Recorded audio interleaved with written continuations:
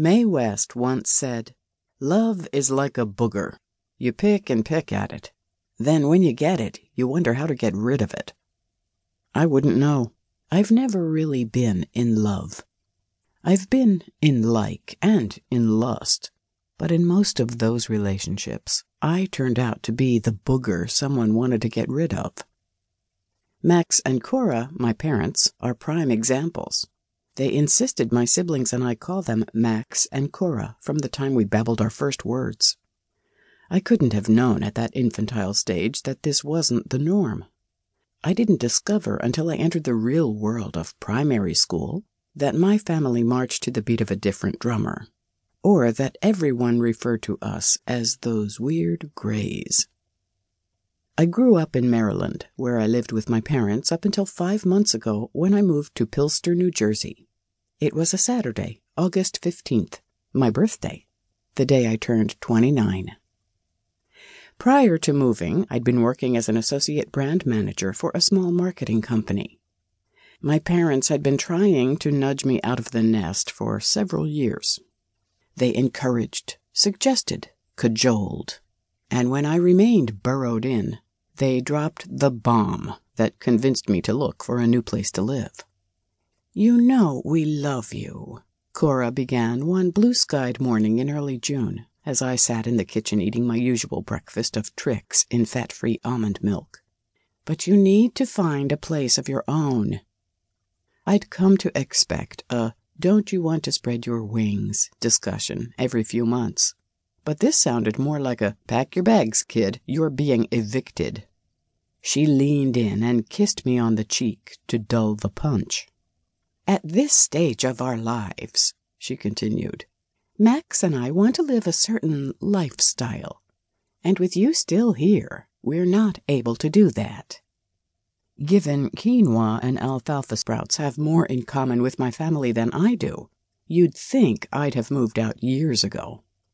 New situations make me uncomfortable. I prefer the familiar. Max and Cora were familiar. They're also my parents, and I love them despite being, well, weird. So I stayed, comfortably ensconced in the crib I knew, content to tread down the same predictable rut. My mother took my hands and gave them a light squeeze.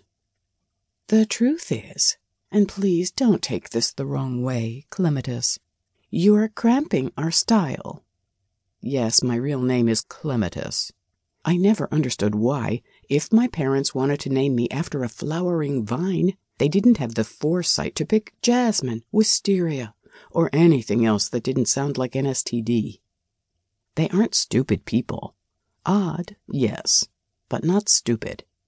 You'd think they would have realized what they were setting their youngest child up for.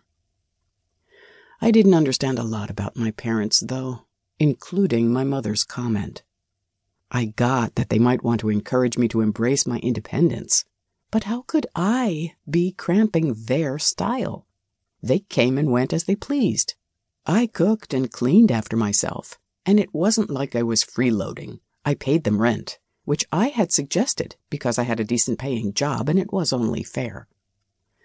I wondered if they wanted to repurpose my bedroom, turn it into a meditation room or gym or something. It was their house. But we're nudists.